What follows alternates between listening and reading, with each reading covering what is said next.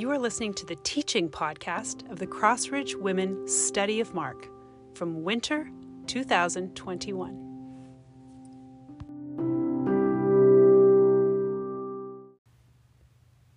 Welcome to the Crossridge Women's Study of the Gospel of Mark. My name is Carolyn, and this is our introductory podcast for January 20, 2021. So in order to start off our study of this book well, we need to begin with something we like to call the BRI, or Background Required Information. It is a list of questions that we apply to every book we begin to study.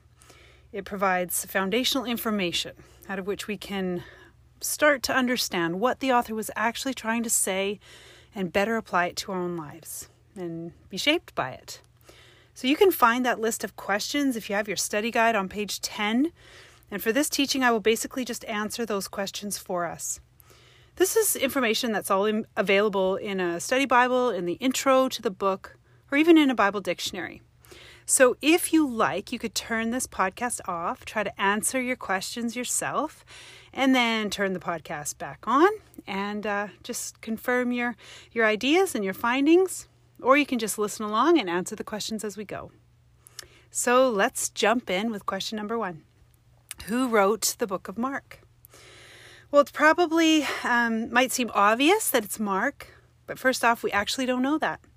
There's no indication in the book who wrote it, so we have to assume it's anonymous, and like many of the books of the Bible, actually. But in this case, we have some secondary sources outside the Bible itself from church history that affirm that Mark is in fact the name of the author. So who's Mark? Well, church historians, like a guy named Eusebius, who wrote in 140 AD, says that Mark was a disciple of Peter.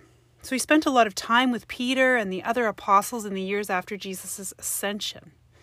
And in some cases, he scribed Peter's own writings. You can imagine that he heard all kinds of stories directly from Peter. And in the words of another ancient historian, Papias, Mark accurately wrote down all he heard and remembered. So tradition says this is the same John Mark from Acts 12:12. So that's a story where Peter is miraculously released from prison and he goes to the house of Mary, who is said in Acts 12:12 to be the mother of John Mark. He goes there to her house because that's where all the Christians are gathered to pray. You might remember that the servant girl named Rhoda answers the door and she tells everyone Peter is there, and no one believes her, even though at the moment they were praying for Peter's release. Long story short, if the early church regularly gathered at his mom's house, you can imagine that Mark spent a lot of time listening and hearing and being taught by eyewitnesses of Jesus. Peter even calls Mark my son in his letter, 1 Peter 5:13, hinting at a kind of like close mentoring relationship between the two. So Mark is also likely the same Mark from Colossians 4:10, who was a cousin of Barnabas, and he helped Paul and Barnabas on their missionary journeys. If you studied the book of Acts with us, you might recall that there was a bit of drama there where Mark deserted Paul and Barnabas for a time. But later in Philemon, Mark called Mark his co-worker. And in 2 Timothy, he actually describes him as useful to him in ministry. So we can assume that there was restoration there. We can't verify for sure that this is all the same Mark, but it is pretty widely accepted by those who spend a lot of time studying the book.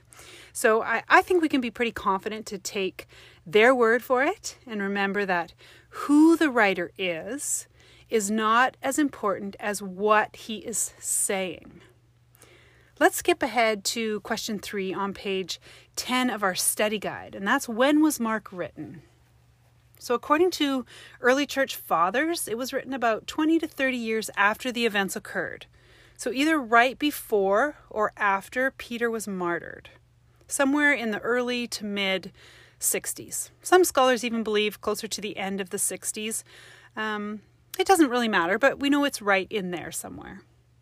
Most people believe it was the earliest gospel written, which is kind of neat, as Matthew and Luke use a lot of Mark's material as sort of the source for their books, their gospels, and then they fill the events out with more detail and quite a bit more teaching. So now we'll jump back up to question number 2. To whom is Mark written? Well, hopefully you'll soon discover that this is the most important question for us. I'm going to be talking about this a lot in this study. The books of the Bible are what we call occasional documents. That means they were written to a specific group of people for a specific purpose and on a specific occasion. So in order to understand their meaning, we need to understand the original reader and what their circumstances were. So scholars believe Mark was likely written to Gentile or non-Jewish Christians living in Rome. And partly this is because Mark has to explain a lot of Jewish customs and laws to his reader. He often translates Aramaic phrases that would have been common were he writing to a Jewish audience.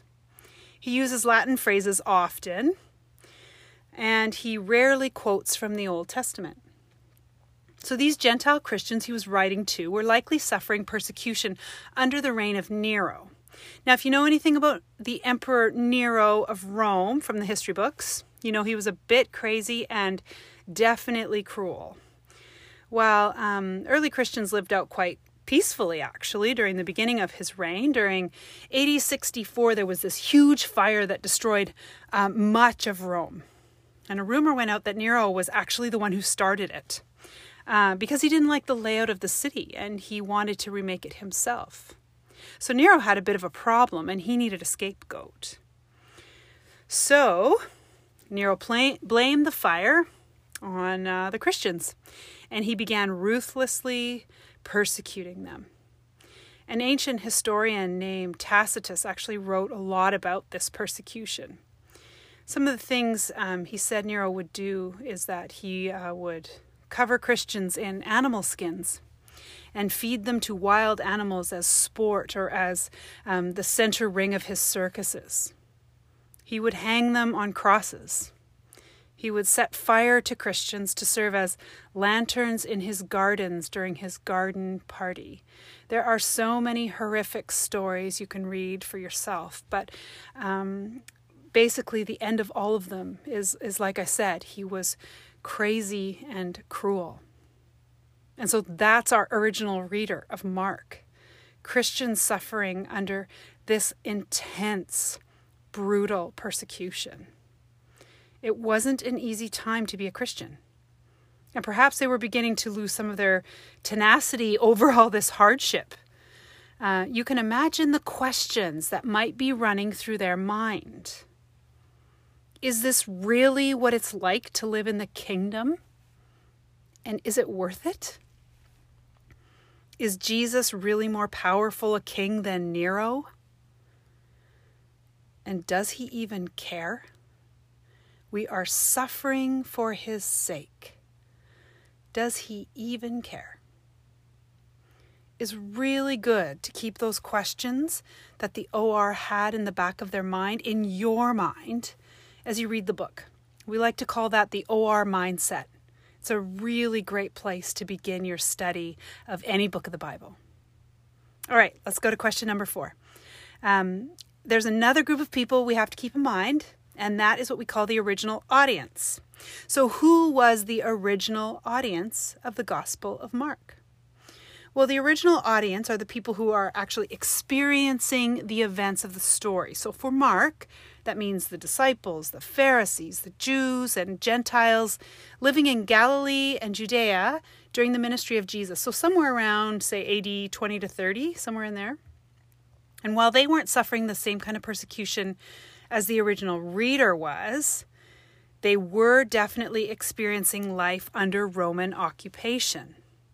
So the Jewish people among the original audience were awaiting this promised Messiah, who they believed would finally free them from Rome's oppressive taxes and pagan culture. So what kind of questions would the original audience, or the OA, be asking? Well, they were asking something like this. Who is this Jesus? Who even is he? And what is this kingdom he's talking about? Their expectations of a Messiah were largely political, as we will come to see. And Jesus as the Messiah is not at all what they expect. And you will see that they are quite shocked for most of the book. All right, let's move on. And this time we're going to jump ahead again to question 6. In what style was the book written? So knowing the style, or the genre, as we sometimes call it, of the book, helps us to use the correct tools to study it. Mark is mostly what we would call historical narrative. It's a story. So we understand it like we understand most stories, by observing people and events and dialogue and places and the plot development, right? And to go along with that, Mark uses some interesting techniques in his writing. This is important to take note of, and you can watch for it. He does something interesting that's called, it's called interweaving, or sometimes people just call it sandwiching. That might help you picture of what it is. This is where Mark weaves one story in with another, or he starts telling one story and then he inserts a little story in the middle, and then he finishes telling the first story. So kind of like a sandwich. So Mark does this to show that the events in both stories actually interpret each other. He's saying that there's important contrasts and comparisons within the two stories, or sometimes it's 3 stories, that contribute to their overall meaning. So Mark also uses irony a lot. So some of you might enjoy this. And also he structures his book into 2 halves. So he has very interesting structure, and it's very concrete. You can see it very, very clearly. So in the center of the book is something we call the cruciality, or it can also be called the turning point, because that's what it is. The turning point between the 2 halves. And that's actually found in chapter 8, verse 29. It's Peter's declaration that Jesus is the Messiah, where Jesus says to Peter, "Who do you say I am?" Peter says, "You are the Messiah." And up until that point, Mark has been telling this story that could be titled The Hidden Messiah, or The Veiled Messiah, because everyone is wondering who Jesus is. And we're beginning to understand his identity from what he does, from his actions. But right after the cruciality, from chapter 8, verse 30 on, Mark's telling now the story of the revealed Messiah. We are seeing exactly who Jesus is, even by his own words. And his purpose is made abundantly evident to the reader. All right, our final question to establish our BRI is number 5. What is the reason written? And thus, what are the key themes of the book? Well, let's start with the key themes. I know I'm jumping all over the place here tonight, but here's the 3 themes. I'm going to suggest that there's 3, and then you might find more as you go through, but here's 3 to start with. So first, who is Jesus? 2, why did he come? And 3, what does it look like to follow him? So 1, who is Jesus? 2, why did he come? And 3, what does it look like then to follow him? Another way I can sort of see these 3 themes, or I've heard people express these themes, are like this. The first one, the authority of Jesus. 2, suffering in the life of Jesus and his followers. And 3, service. What it means to be a servant of the kingdom. So if you kind of wrote those out beside each other and sort of matched them up, looked closely, you could see that they really are the same. Mark's writing to encourage the persecuted Christians in Rome. And they are asking, is Jesus as powerful as Nero? Because we are suffering at his hand.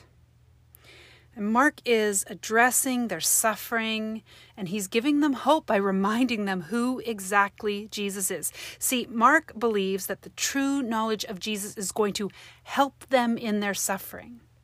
It's going to enable them to persevere with hope. And if they can just repent of their expectations of what it means to follow Jesus and to live in this Messiah kingdom, and if they can just believe and have faith that he is who he says he is. And as they ask that other question they have, does he even care that we're suffering? The book of Mark is a gift to them. It is showing them that, indeed, Jesus has deep compassion for those who are suffering. We see it all the time in the book of Mark. He understands suffering at the deepest level, and somehow Mark shows us that this Messiah kingdom even includes suffering, and yet it is not without hope. So here's why I think the book of Mark is completely appropriate for us today. I think that many of us are asking the same questions, right? Why is the Christian life so hard? I'm following him best I can, and still I have pain and difficulty. Is this really worth it? Is the kingdom really worth it? And if he truly is the king, why do I still have to suffer at the hand of earthly kings? Lots of them don't even believe what I do. They don't stand up for what I think is best. Their agendas don't line up with my morals or my Christian values. Maybe we're thinking that we feel like we're losing our freedoms, even our religious freedoms these days. Doesn't he even care? Can't he do something if he's really the sovereign king? The book of Mark is a gift to us today because it describes the kingdom of Jesus as better, even though it includes suffering. It promises us a compassionate king who not only cares, but he has the authority to do something about it. And even if his agenda is not to sanitize us from pain and suffering, even if his agenda is not to remove it completely from us, because wouldn't that be the best? Even if that is not his agenda, it certainly is his agenda to recycle our pain and our suffering into kingdom benefits like peace and hope and love and even joy. I think that Mark helps to rewrite the metrics of what it means to be a follower of Jesus. He's going to show us that it's not about earthly power and it's not about an earthly kingdom. In fact, it looks pretty weak if you're only looking with physical eyes and ears. So Mark is inviting us into this shocking revelation of who Jesus is and why he came and what it looks like to follow him. And the question it asks of us is, will we have eyes to see? And will we have ears to hear? I'm just going to pray for us, and then I'm going to send you off into study 2 over the next 2 weeks. So let's pray.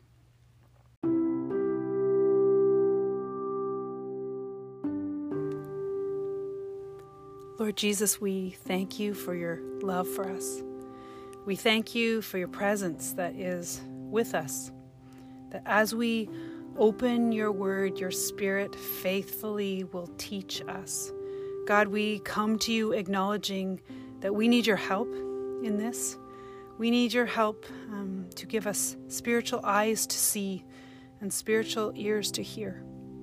We confess that we have a lot of ideas about who you are. And we have a lot of ideas about why you came. And we have a lot of our own ideas about what it means to follow you and what that should look like. We just ask that you would shape us through your word, that where we need correction or redirection, that you would do that, as you always do so kindly with us. God, we ask that you would just reveal the truth of who you are in a way to us that it would change us. I thank you for these women who are going to be endeavoring to study this book of Mark. I pray that you would give them eyes to see and ears to hear, that as they are looking for time to study, as they are opening your word, that they are applying themselves to love you with their mind, that you would meet them, that you would just reveal your presence to them, that they would know that you're with them, that they would understand your word, and that they would hear you, God. We just thank you for this opportunity. We thank you that you have preserved your word, and that this message that was for ancient people in crisis can also be for us all these years later. And some of us in what seems a lot like crisis. God, we thank you for Jesus. Would you just open our eyes to see all that you have for us through the book of Mark? In your name we pray. Amen.